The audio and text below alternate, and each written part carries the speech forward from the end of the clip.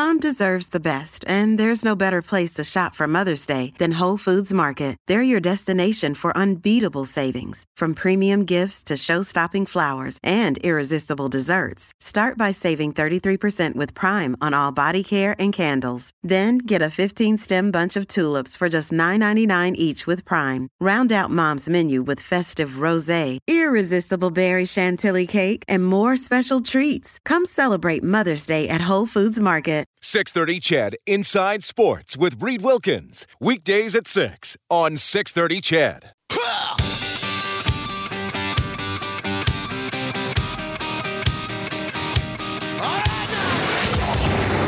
Edmonton's home for breaking news on your favorite teams. Now, Inside Sports with Reed Wilkins on the voice of your Oilers and Eskimos. 630 CHED.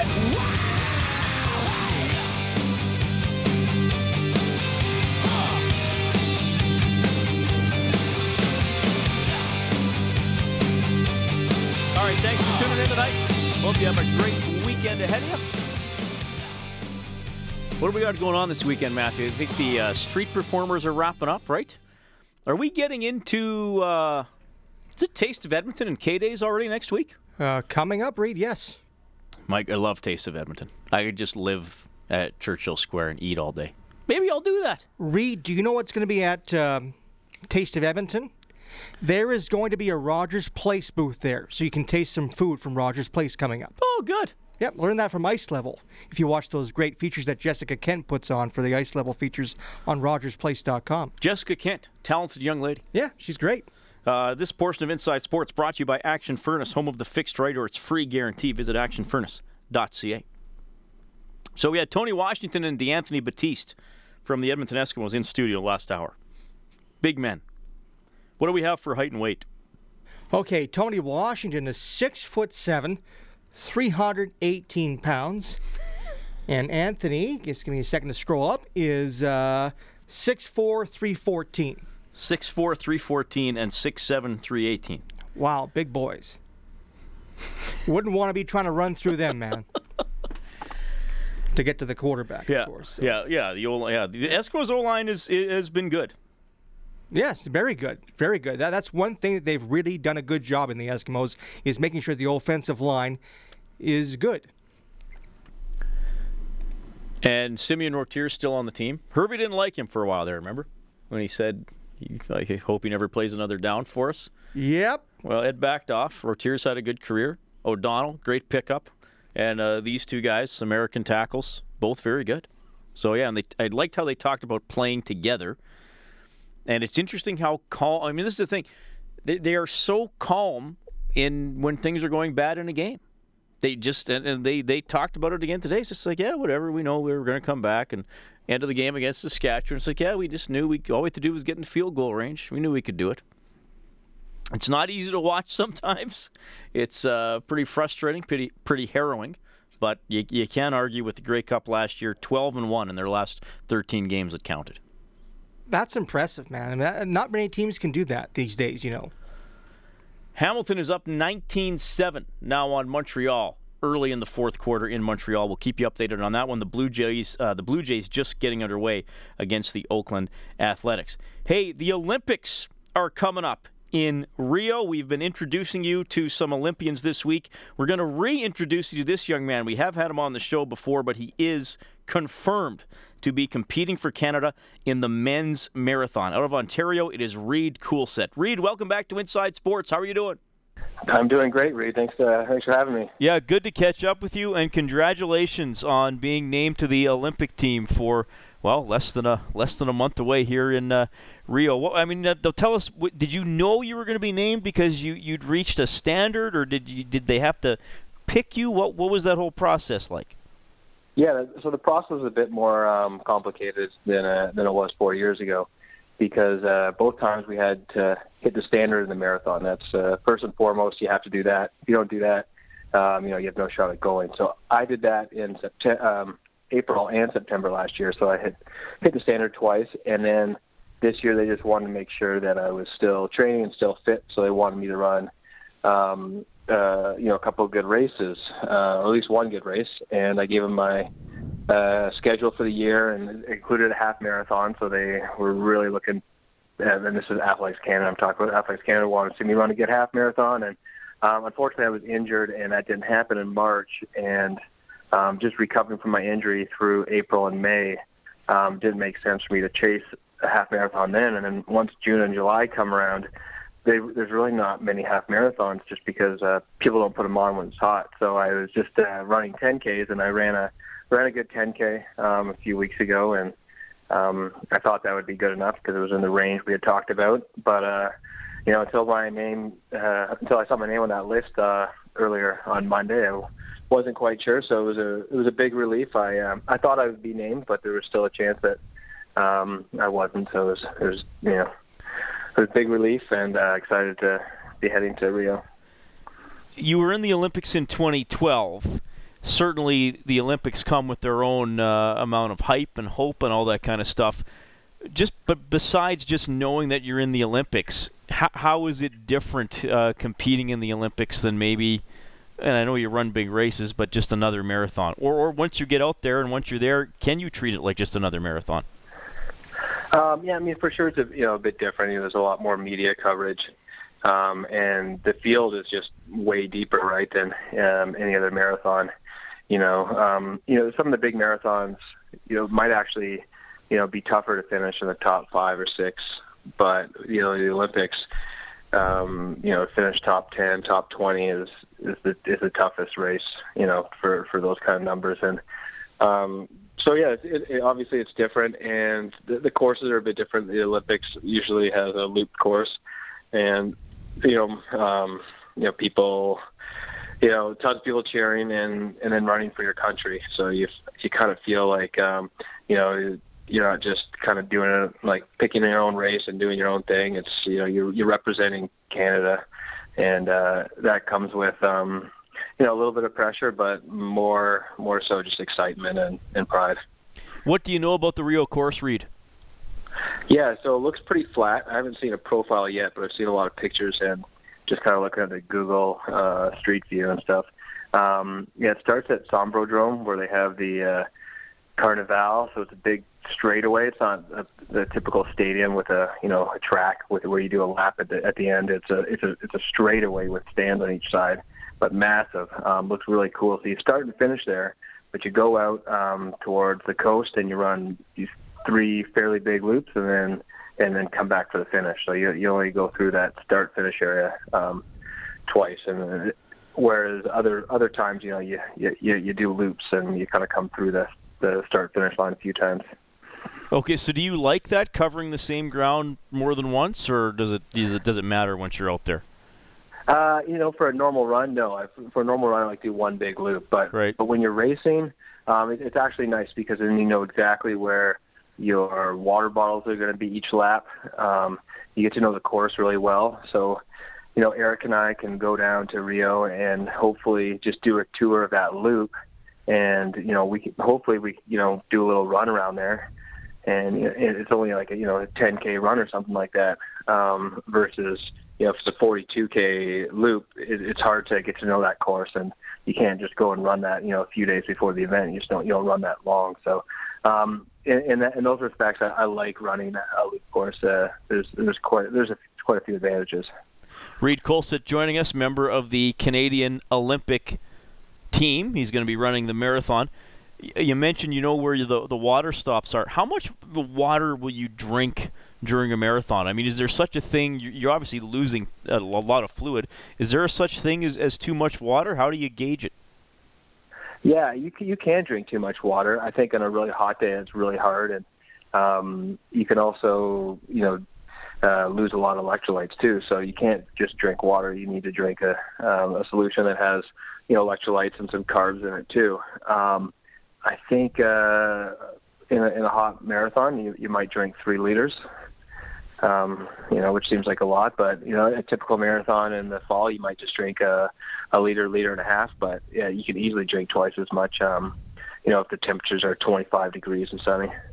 How do you manage your weight, Reed? Because you're obviously burning a lot of calories and, like I mentioned, losing a lot of fluid every time you run. Do you try to hover around a certain weight? Do you bulk up or slim down closer to a marathon? How do you approach all that? Yeah, you know what? I definitely lose a bit of weight like going into a race, but I don't do it on purpose. I'm just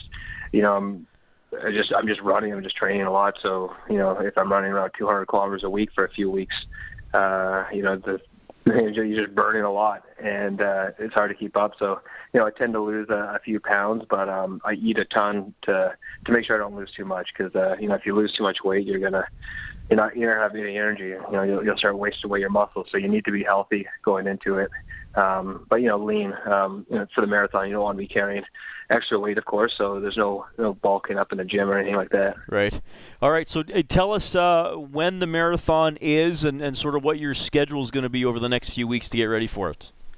Yeah, so one thing with the marathon, it's like with the men's marathon, it's a little bit different.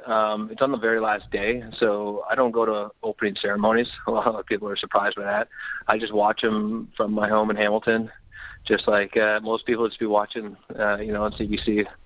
So that's, kind of, anticlimactic right there. But, having the marathon the very last day, August 21st, it's really cool. So I think that it starts at 9:30 local time, and Rio is the same time zone as Nova Scotia.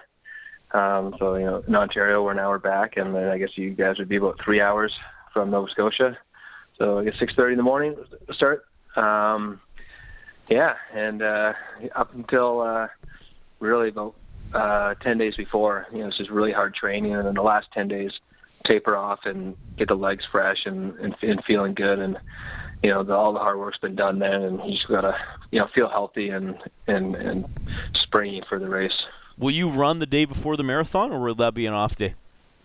Yeah, I will for sure. Yeah. In the few days leading up to the race, I don't want to. Your body gets so used to running every day that if you just stop running, it shuts down. It's like your body just says, "Okay, good. Like we're not doing this anymore. We can, shut down." So yeah, it won't be much. It might only be a 5K run, something like that. So maybe 5K the day before, 7K the day before that. So quite light running compared to our normal training is, usually around 30K a day. So running 5K just is a treat. Right on. Well, we wish you all the best. I mean, this is awesome. You're going for the second time, and thanks for filling us in on some of the details and all the hard work you put into your racing. Reed, all the best, man. Thanks a lot. Yeah, thanks for having me. That is Reed Colsett. He made it. He's on the Olympic marathon team. He's going to the Olympics for the second time. Great stuff. And we'll continue introducing you to some Olympians as we count down towards the Rio Games. I quickly want to bop over to the 6:30 CHED newsroom. Daniel Stillwell. Daniel, what's going on with the thunderstorm situation? Well, right now, Environment Canada has lifted the thunderstorm watch for City of Edmonton, St. Albert, and Sherwood Park. Looks like the storm's moved just east of the city. So doesn't look like anything's on the horizon for the rest of the evening there. All right. Thanks, buddy. No problem. At 8:30. That's Daniel Stillwell from the 6:30 CHED newsroom. We got to take a quick timeout. Hamilton taking it to Montreal now, up 22-7 with 9.5 minutes left in CFL action.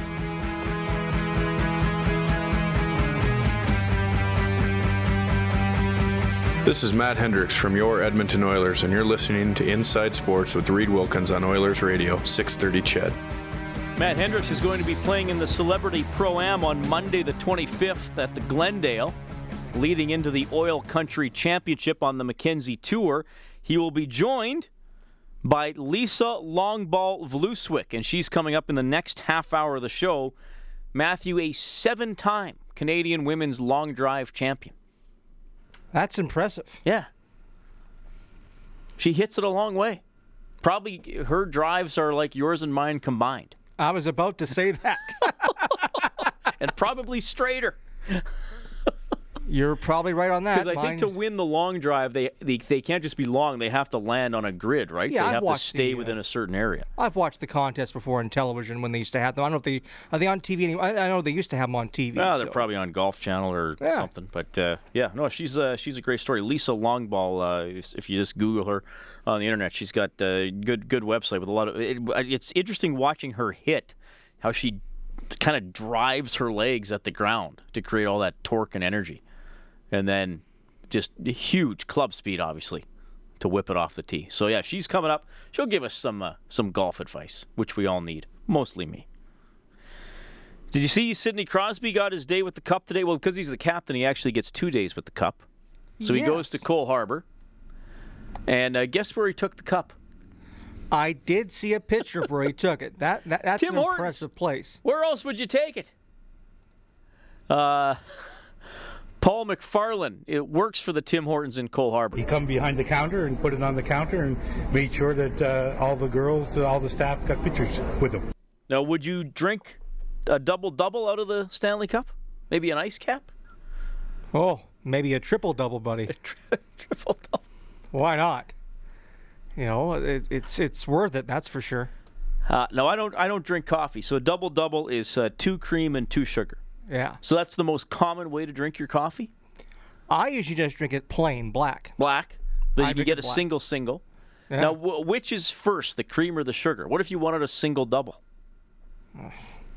Confusion. I could never work at a Tim Hortons. Hi, sir. What would you like to order?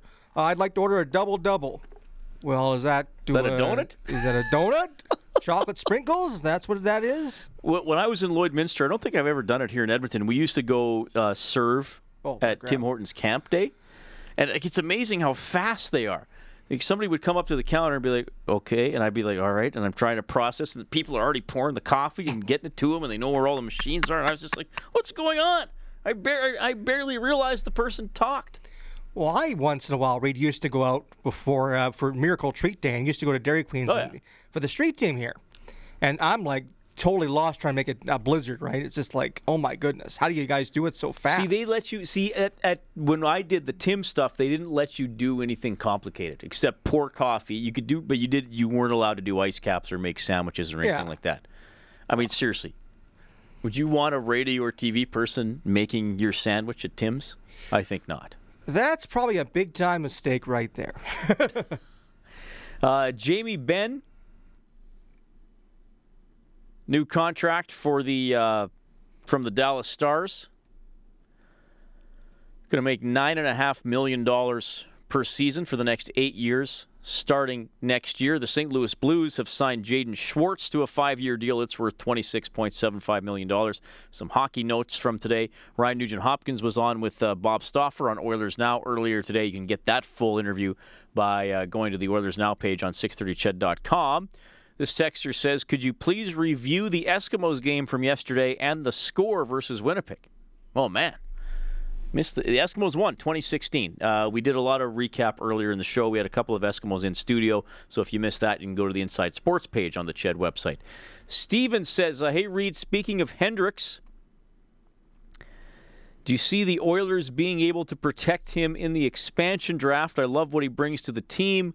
Would we be able to hang on to him if he's exposed? Well, Matt Hendricks he's going into the final year of his contract, right?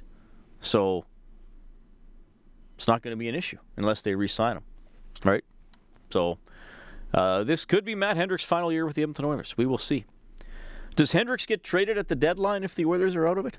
Now we're really getting a July 15th hypothetical question. Whoa.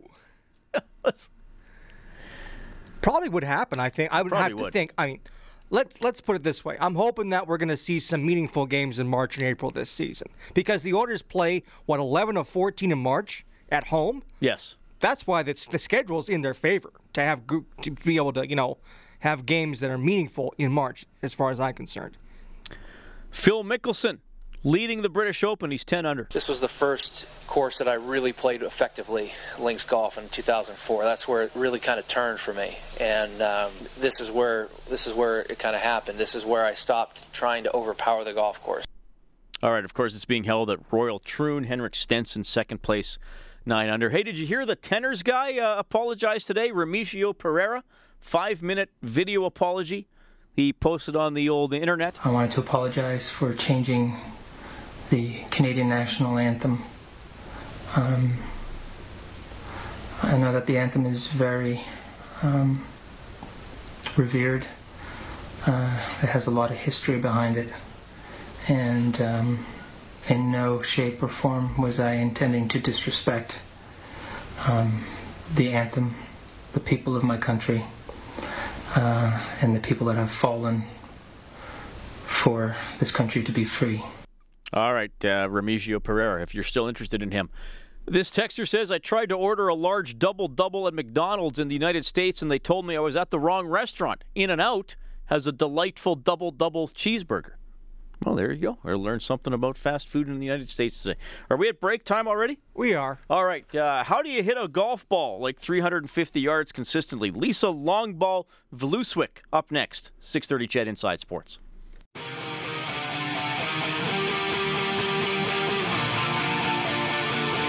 You're listening to 630 CHED Inside Sports with Reed Wilkins.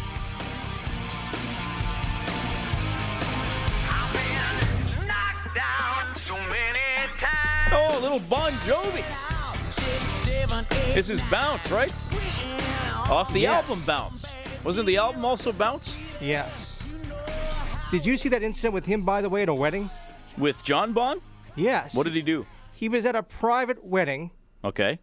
This is last week, and I guess what happened was, Reed, is that there was a jazz band playing at this wedding, and they went into a rendition of Living on a Prayer. Well, Bon Jovi really didn't want to go up and start singing with them. Were they trying to get him to come up? He they eventually knew he was there? did, but it was a half-hearted Living on a Prayer effort, let's put it that way. By him or by the jazz band? By him. He wasn't exactly thrilled about going up and playing at this wedding. Well, he's at a wedding. He doesn't want to perform. I know. So that's what I'm just saying. I found it's kind of bad for him that they forced him to go up. That's the whole incident? Yeah. Well, I thought there was going to be like he poured punch on somebody's head or something. No. He just didn't want to sing Living on a Prayer, that's all. They had to coerce him to get up there. He's not. The guy deserves a night off. I agree 100%. He's only 54, eh? Or 53, 54? He's a young man. Yeah, I know, still. I was on, by the way, a big shout out to Bagged Milk and Jean Shorts from Oilers Nation. They had me on their podcast this afternoon. I believe it's already posted, so you can go listen to it. We were talking about Mick Jagger, who continues to make love to and impregnate women in his 70s. What is he, 71, 73? He's 72, I believe. And he's, okay. We'll go in the middle, 72. He's somewhere in the middle. I'll quickly double check.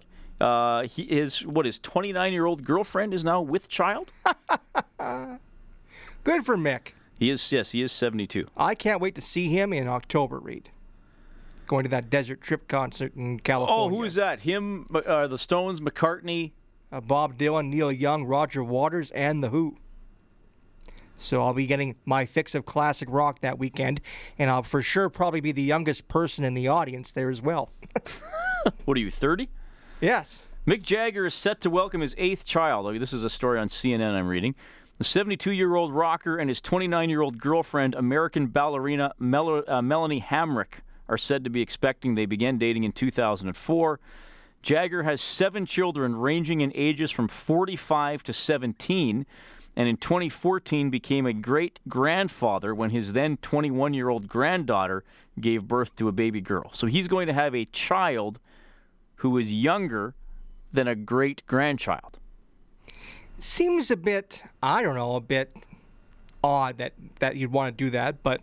Who, him or the wife? No, him. Or the girlfriend? Aren't you at some point... Or just dating Mick Jagger in general? Doesn't your cycle eventually run out with kids making and stuff like that? Well, apparently not.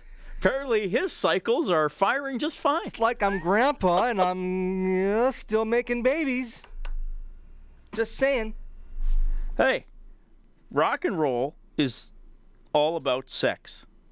How's he going to write songs if he stops having sex? You can't always get what you want, so get what you need. Well, if you're Mick Jagger, I think you can get what you want. Obviously. He wants 29-year-old ballerinas. I wonder if he uses anything to start them up. So I just keep going with these cliches. I'm being Gene Principe tonight, eh? Just the you punches. Are Principe-esque. You're not at his level, though. No, nowhere near. You're not quite at his level. So what's the rule? Half your age plus 7 for age difference in dating, right? So technically, let's see, 72 divided by 2 equals 36 plus. So really, Jagger shouldn't be going younger than 46. I bet this girl's dad is 60, 65. How do you introduce a guy to your dad? Say, Dad, I'm dating Mick Jagger, but Jagger, it's different, though. He's not living in a retirement home. Don't you think there are different rules for rock stars? I mean, if I'm 72 and I date a 29-year-old, right, that might be an awkward introduction because the girl would be like, hey, meet my dad, Reed Wilkins. And the dad would be like, why are you dating an old man? But if you introduce Mick Jagger to your dad, the dad's going to be like, oh, my God, my daughter's dating Mick Jagger. This is incredible. Have all of his babies that you want. Yeah, I guess you're right. But, I mean, still, there's an age limit there where you just cut that stuff off, I think. Just cut that stuff off. There's an age where you just say, that's enough kids making for me, you know. Well, not that there's anything wrong with that, I guess. But, well, there's nothing wrong with repopulating the earth. No. Mick Jagger's just thinking about the future of humanity. Well, he's got a bunch of backup singers now, I guess, and they can make another Rolling Stones band. He can start his own band. Yeah. They should start a band called the Jagger Children. Or they could call themselves the Jagger Meisters. The Jagger Swaggers. Oh, that's a good one. Mick Jagger, we were talking about this with, I was talking about this with the podcast guys earlier today. Do you remember it was probably about 20, 25 years ago when they were in Edmonton and they ate at the Louisiana Purchase? You know, that restaurant, what is it, like 111th and 104th Ave? It's around there. Great Cajun Creole restaurant. And you go there and there's a plate called Mick's Satisfaction Plate, right? Because that was what he ordered, so they changed it after Mick Jagger. But I remember reading at the time, and Mick Jagger, I mean, he's known for being very thin and very good shape, right? Obviously, into his 70s. Apparently, after the show, when he's very physical and running around all over, he would then go work out for a couple of hours. So after he went through the energy of performing a concert, he would then work out. That's how he stayed in such good shape. Interesting. So anyway, Mick Jagger's going to be a dad again. So his kids' age would range from 45 to 17. So now he's going to have kids aging in range from 45 to newborn. That's incredible. You seem actually a bit offended by this. That's not just. Is it just because he took someone out of the dating pool for you? Yes, that's what's going on. Where's my ballerina? Yes, I had my eyes set on her and just Mick Jagger stole her from me. That's what happened. I'm a bit envious of Mick Jagger. He jacked my woman. Is that another song by them? Jumpin' Jack Flash. Oh, right. I'm bad with song lyrics and stuff. It's 31-7, Hamilton leading Montreal. The game's almost over. We'll take a quick timeout, and then, we'll continue talking about balls with Lisa Longball Vluswick.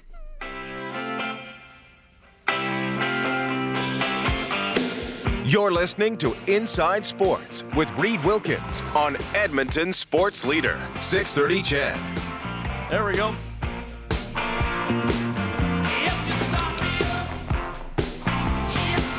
Who was this, 1980?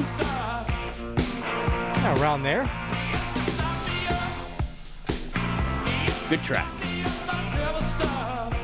Thanks for tuning in tonight, Inside Sports on 630 CHED. Awesome to have two members of the Edmonton Eskimos in studio earlier, DeAnthony Batiste and Tony Washington. On Monday, Inside Sports will be from 6 to 8. Morley Scott will have the Eskimos show from 8 to 9. The Eskimos will be back on the field getting ready to host Hamilton next Saturday. Lisa Longball Vluswick, Calgarian, 7-time Canadian long drive champion. She's coming to Edmonton for the Oil Country Championship in a week and a half. Lisa, welcome back to Inside Sports. How are you doing?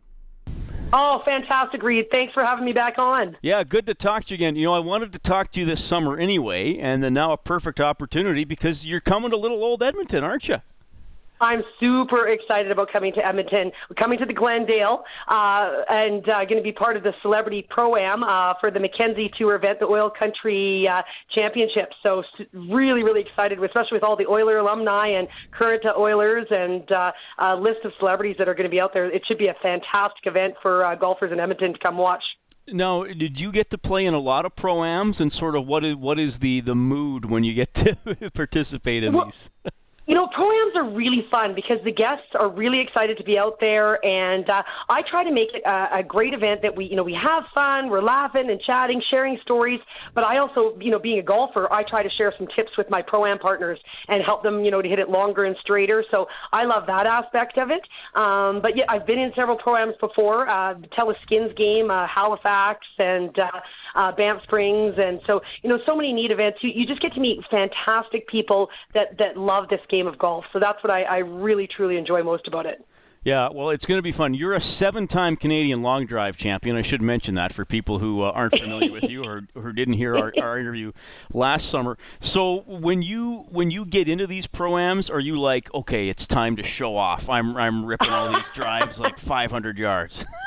Well, the funny thing is, it always says in these Pro-Ams, ladies get to tee off from the forward tees.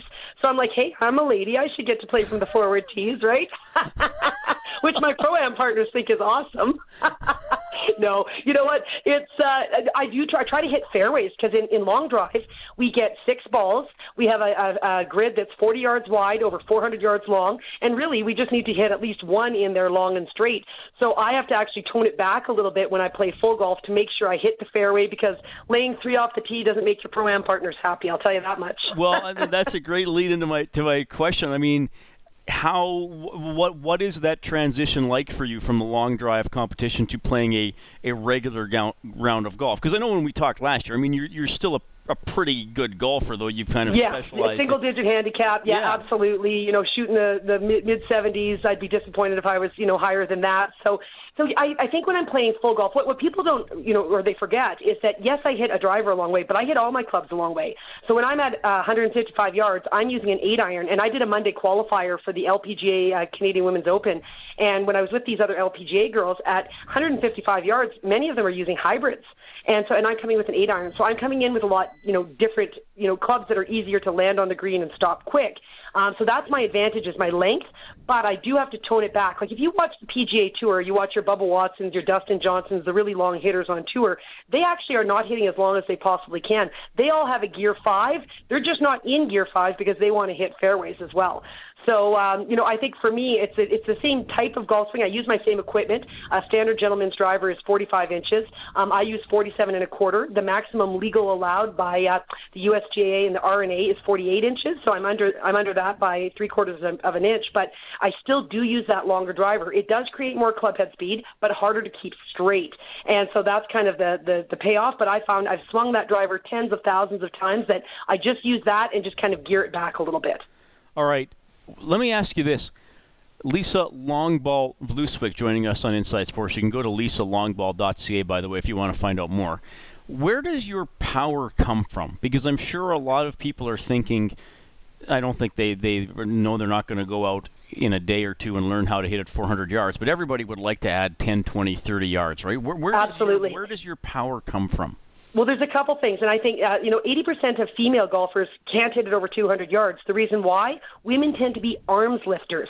And so because they're arms lifters, they're not actually creating any turn, any coil, any torque. If you want to hit long drives, not just long drives, but hit all your clubs further, you need to make a good turn. Now with guys, I find that guys make a pretty darn good turn, but what happens is men are typically a bit stronger in that shoulders, upper back region. So when they get to the top of their backswing, yes, they've created power, coil, and torque, but they start their downswing with their upper body. If you start that downswing with your upper body, you end up losing all that coil and torque that you've built up by the time you get to impact.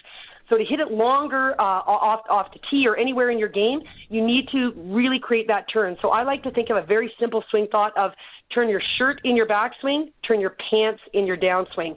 So turning the shirt, turning that upper body, turning the torso in the backswing, but the downswing needs to lead with your lead hip, your lead pocket, your belt buckle, your guts, whatever it is that makes you turn. And that's a turn, not a slide, because, Reed, a lot of players tend to slide, and that's a big power leak. Well, and that's a good point too. And let's face it, I know when I go out and play an average round, and I am not a long hitter. I mean, if I play well, I keep it straight. When I'm playing straight is good. when I'm playing poorly, it is neither straight nor long. But I mean, you see a lot of people, and let's face it, Lisa, I'm going to say something generalizing here, but it's often younger men who they can hit one drive out of 10, 320 yards, and they crow about it, but the rest of theirs are in the bush or out of play. So to me, that's not really being a long hitter if you can't do it consistently. What's the number one mistake people do when they're trying to add distance? I would say the number one mistake is they tighten their grip pressure. They are squeezing the heck out of that golf grip. And if you want tension, is a club head speed killer. If you want speed, relaxed, loose, supple muscles. I recommend to my students. I teach golf schools to help people add distance. And when I'm teaching, I teach students to relax. I actually tell students to take a deep breath out. So right before you're about to hit a golf shot, whether it's an iron, a fairway wood, a hybrid, or a driver, take a deep breath. That helps relax that grip pressure, and then you want to swing without creating tension. On a scale of 1 to 10, your grip pressure should only be about a 2 or a 3. Sam Snead referred to your grip pressure as holding a small bird in your hands. Many of us haven't held a small bird. I like to refer to it as holding maybe an open can of pop where you don't crush the can, or an open tube of toothpaste where the contents don't come out. Now, Reed, if you think about it, by squeezing, that's not much squeeze that would crumple that or have the toothpaste come out. So we really need to make sure, I find, especially at the top of the backswing, when you transition into that downswing, relax that grip pressure. That's an interesting point, because I think a lot of people are so focused on the mechanics of the swing, they forget about actually the grip and how hard they might be gripping the club. And someone told me that recently too. Just kind of, have it in there, make sure it's not going to fly out of your hand, obviously, when you good advice. Yeah, when you pull it back, but you don't need to squeeze it and tense up all your arm and hand muscles to it will slow you down for sure. Yeah, and it will create, what happens is, if you're a slicer, I guarantee, if you're a slicer, check your grip pressure, and there's probably a good chance your grip pressure is too tight. When your grip pressure is too tight, your club face is open at impact, and you will slice it all day long. How much does equipment matter to you? I mean, you mentioned the length of your driver, and you see, especially now when something like the British Open is on, you see so many commercials, buy this ball, buy this driver. Yes. I mean, to the average golfer, do we need to worry too much about what we're playing with? That's a great question. You know what? The number one mistake, I think a lot of people want to buy the most expensive ball. So whether that's your Nike resins or your Pro V1s or whatever it may be, that you're $50 a dozen, $60 a dozen balls. If your club head speed isn't over 100 miles an hour, you are wasting your money. Are they great balls? Yes, but they maximize with faster club head speeds. So in that frame of mind, you don't need to be spending $60 a dozen to maximize your distance or spin off the balls. Again, especially if you don't have that club head speed over 100. In terms of equipment, I definitely think the bigger drivers, the drivers that have come out in the last few years are the 460cc drivers. People tease and say, oh, it looks like a Volkswagen on a stick or whatever else, but it's those are just truly more forgiving. I do think that's really handy. Having a bigger club face is more forgiving. I had the good fortune of being able to do a demonstration with Mr. Gary Player, the Black Knight, and he said he felt that the best invention in the game of golf in the last 20 years was the hybrid. I believe, I'm a single-digit handicap, and I can hit my 3 and 4 iron very well. And so when my coach wanted me to try a hybrid, I'm like, no, I hit my 3 and 4 iron really great. Lisa, just try it. And I tried it, and the hybrid, it's just more forgiving, can create a softer landing, gives you some options out of the rough as well. I chip with my hybrid too sometimes. So, I definitely think every player should have hybrid in their bag. But most importantly, Reed, shaft. I think so many people have the wrong shaft. That's the engine of your golf club. A lot of women, if you're a relatively athletic woman, you should probably be hitting a senior flex shaft, if not a men's regular. If you're hitting a ladies flex shaft and you take a good rip at it, your errant shots might not be your golf swing. It's just that your shaft's too flexible. And on the other side, the guys are hitting the double extra stiff shafts, because they want to tell their buddies that, but they're actually losing yardage. If you want to hit a long ball, you want to hit the most flexible shaft you can control for maximum distance. Well, this is great advice, and it's so cool. You're coming to Edmonton, so you're going to be in the Celebrity Pro-Am for the Oil Country Championship that is next Monday, July 25th. And then I know you're a proud Calgarian, but most importantly, you're a proud Albertan, so it's great. Oh, I'm a proud Albertan. No, you nailed it. And, I'm so excited. Like, I have to tell you one quick story. I was golfing with Zach Boychuk. He plays for the Carolina Hurricanes, and we were golfing at a kids' sport tournament, raising money for children who can't afford sport. And I thought we'd be playing with kind of corporate partners, kind of like a pro-am situation. Well, I got paired with Zach, and he brought some friends along. So we're a couple holes in, and I kind of felt like the mom in the group, because with these 20-year-olds. And all of a sudden, 3 holes in, Zach says to his friend, "Hey, Ebbs." And I'm like, oh my gosh, that's Jordan Eberle. And it was so funny. Jordan Eberle was so kind, so nice. And Reed, he may be one of the best golfers I've ever played with. Not hockey players who golf, best golfers. He is spectacular. Wow, great to hear. Well, you're going to have a lot of fun at the Glendale, and I hope we can do this again. We didn't even get to talk about the British Open. Maybe during the PGA or the Olympics we'll have you on again. All right, well, I'd love to, because I've got lots to say about that, and I've been to the Open before, and it's a different beast. Like, the weather conditions came out today, and those are truly Open conditions today. And Phil Mickelson, wow, it's unbelievable what he's been doing, and he's making that charge to win that major. Yeah, Mickelson looking for another one. Thanks, Lisa. Great to have you on the show. Lisa Vluswick. She goes by Lisa Longball, and you're going to see her hit some big ones next Monday, the 25th, when she's in town for the Pro-Am for the Oil Country Championship at Glendale. Inside Sports presented by Action Furnace, home of the fixed right or its free guarantee. Visit actionfurnace.ca. Mickelson 10 under, Stenson 9 under. They are the top 2 at the British Open so far. Hamilton pulls away from Montreal and wins big, 31-7. Your final tonight in the Canadian Football League. The Blue Jays trail Oakland 2-1. That one is in the top of the third. That Eskimos game last night, Matthew, Winnipeg is one of those teams, they use those big play-calling cards with symbols on them and to point to which play to call, right? Oh, yeah. And they just use any symbols from the world, pop culture, logos, whatever. I don't know who noticed it last night, but they had the littlest hobo as a picture of the littlest hobo. I'm serious. I forgot to take a picture and tweet it out. They had the littlest hobo as one of the pictures on their play calling cards. So anyway, man, I thought that was. I'll have to go back and find it. Thanks for tuning in tonight. Besides Lisa Longball, you heard from Canadian marathoner Reed Coolset, and we were in studio with the Anthony Batiste and Tony Washington. The producer of the show is Dave Campbell. The studio producer this evening is Matthew Panashik. Thanks to everybody who called and texted. Always fun. My name is Reed Wilkins. Have a great weekend. I will talk to you Monday. I want to settle down until tomorrow. The whole world is my home. 630 CHED Inside Sports with Reed Wilkins. Weekdays at 6 on 630 CHED.